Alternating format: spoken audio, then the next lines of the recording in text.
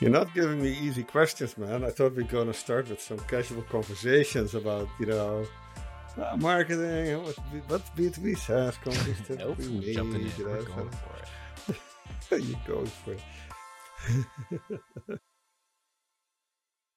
Welcome to episode 34 of B2B SaaS Marketing Snacks. My name is Mike. I'm the product lead here at Klungy, and thank you for being patient and waiting for some of these new episodes to come out. We realize we haven't been super consistent in our release schedule, but for good reason. We've been working on some really cool things in the background that we'll be releasing in early 2022 that will be really helpful for this community, I think, and we're super excited about it. So more on that in a future episode.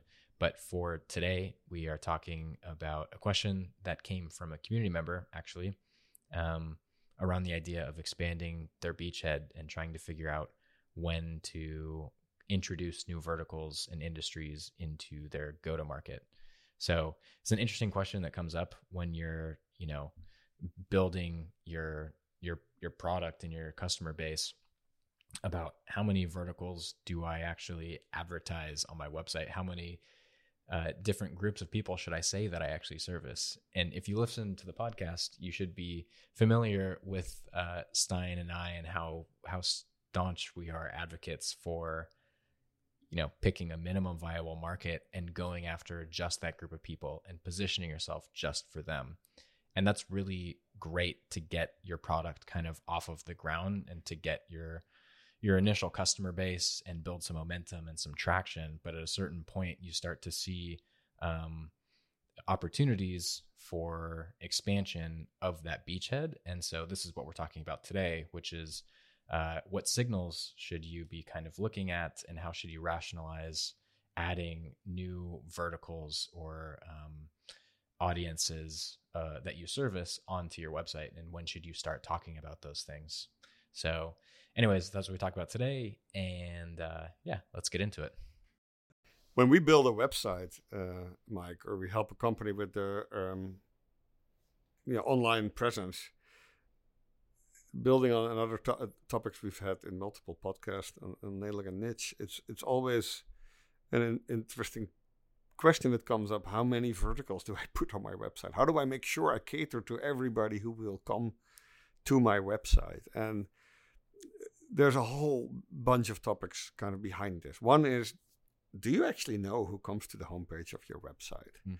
Right? If people land on the homepage of your website, they might have been typing in the URL or clicked on a link in an email or in an advertisement, and which begs two questions. One is, if they clicked on a link somewhere, should they have been landing on your homepage, or could you have made it much easier for the person clicking by leading them to a landing page that is related to what they just clicked on? So if they click on your link in an ad, in a website that refers to you, in an email, then of course, if that's a large part of your traffic, make sure that they land on a page where you can just cater to what they were looking for when they clicked.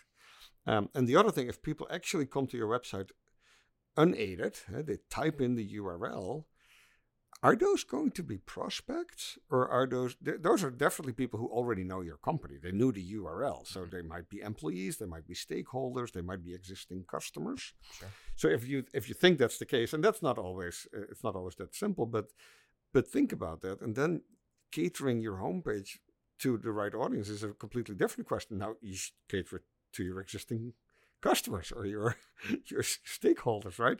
Because prospects might never land there, right? Prospects might land on the blog articles that you write that rank on SEO, that rank in Google search engines, and that's where they land, right? They don't land on your homepage. So let's talk about verticals and industries, etc. in a sec. But that's always my first thought, Mike, when someone asks me, "Hey, how many verticals do I put in my navigation structure on the homepage?" Right. And at what point do you start to weave those things in there? Because I know in one of our previous podcasts, we talked about just why it's super important to find your niche, and why it's super important to say we do X for Y. Like we provide a service for a specific group of people. And at what point do you start to kind of break out of that beachhead and create the right materials for those other industries. And I'm curious to see if you have any thoughts on that, because it's not an easy question to answer. I think a lot of it comes with just, it's like a gut feel almost in some cases, and you start to see some things and patterns when it comes to maybe like new customers that are starting to emerge in those industries. But I'm wondering if there's any indicators that you use specifically to kind of like navigate that arena. Yes, I do, Mike. As always, yeah. You guessed so, right? When you're sometimes fighting, but usually discussing with your other leadership team peers, right? You're the CMO or you're the CEO, and you want to keep this website simple. You want to keep the nav structure, from not having 20 menu items and make it super clean and easy for people to understand. When people make the case that say, hey, we need to have this vertical in our menu structure, or we need to have this piece of content like on the homepage because there's so many people who care about it. The first question that always comes to mind, okay, show me the content. If we are really strong in this vertical, do we have a couple of customer testimonials? Do we have great content that describes what we do in the voice of that vertical, right? Have we written up the value proposition in a way that's meaningful for that audience? Yeah. Do we have actually the content to make it worth creating a special section in our website for that?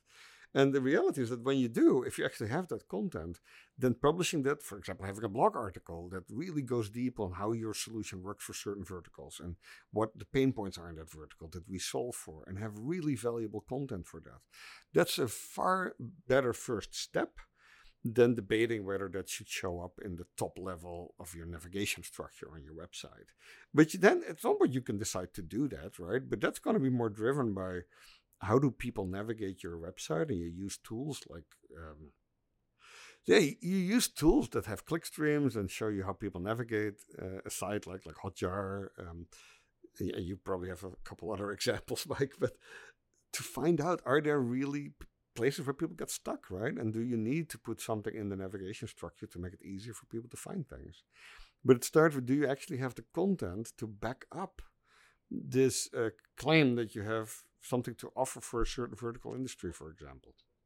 Other tools like Hotjar or Crazy Egg, User Story. I think there are many other tools. Microsoft Clarity now has a free tool. You just pay for it with your data. So as long as you're okay with that. Yeah, I think if you just understand the data, how people behave on your website, that's a great start. Yeah. So when you look at the traffic that lands on your homepage, understanding what they're doing, where they're clicking first, might be a good start. And if you hopefully get a lot of your traffic not land on your homepage because you have great landing pages and you make sure that you link to those, people who land on a blog article, who land on a piece of product information, what are they looking for, right? And can you help them right there with 1 or 2 clicks, or do they actually have to go navigate through your website first? I think that is really important to understand first. And then if there is a reason to position yourself servicing multiple verticals, multiple parts of the market with great content on your homepage, with a carousel, for example, that shows multiple types of clients, by all means do so. But I think it's really important first to ask yourself, who is actually landing here and what are they trying to do? One other note, this is very tactical, but something that I've used in the past is, first of all, one of the most valuable things that you can have set up for your website and connected is Google Search Console. It gives you all of the, like SEMrush and Moz and Ahrefs will tell you, they'll give estimates for how many people are clicking through your site based on certain keywords that you're ranking for, but they don't actually know because they don't have your domain data. So to actually get that data, if you set up Google Search Console, it will tell you which keywords and queries your site is ranking for. And if you have HubSpot and you build on their CMS, you can integrate that, and it will actually show you on a specific page all of the keywords that your page ranks for. And sometimes you'll notice, Stein, you have a interesting story that I think we should talk about, which is like how to do simple keyword research and not get bogged down in the SEO side of things when you're first getting started. But you can look at any particular page that's been up for a little bit and see if there are keywords that it's ranking for that you may not have predicted it would rank for, and then create a new page that optimizes for that keyword. And because you've already built domain authority for that specific search term, you're more likely to have your new page rank for that term because you're building domain authority and you're creating a lot of like equity in that space. And that's how a lot of small companies actually create an SEO strategies. They build one kind of small niche, a lot of content in it, and then they start to branch out. So the way that this relates back to the industry topic is if you have pages that are ranking for, let's say, I'm going to use accounts payable automation for healthcare. You can also start to create pages that have like tertiary or ancillary relationships. So accounts payable automation for biomedical. You can create a vertical page that's a little bit different, but because you already are ranking for something that's accounts payable for healthcare, Google is smart enough to recognize that biomedical is actually pretty similar in the same space. So that's just a note as well. And it's also a good indicator that if you look up accounts payable automation for biomedical and there's actually search volume for it, then it's worth creating a page for, right? So in a lot of niches where you're creating a market, there are not people searching for your specific solution because they're not even sure they have a problem or they don't know that there isn't a solution that exists in that space. But if there are people searching for it and you already have a little bit of domain authority and all the other things that you were talking about, Stein, which is testimonials, good customer quotes, examples, and case studies where you've actually serviced that audience well, then it can be a good kind of cue to start expanding a little bit.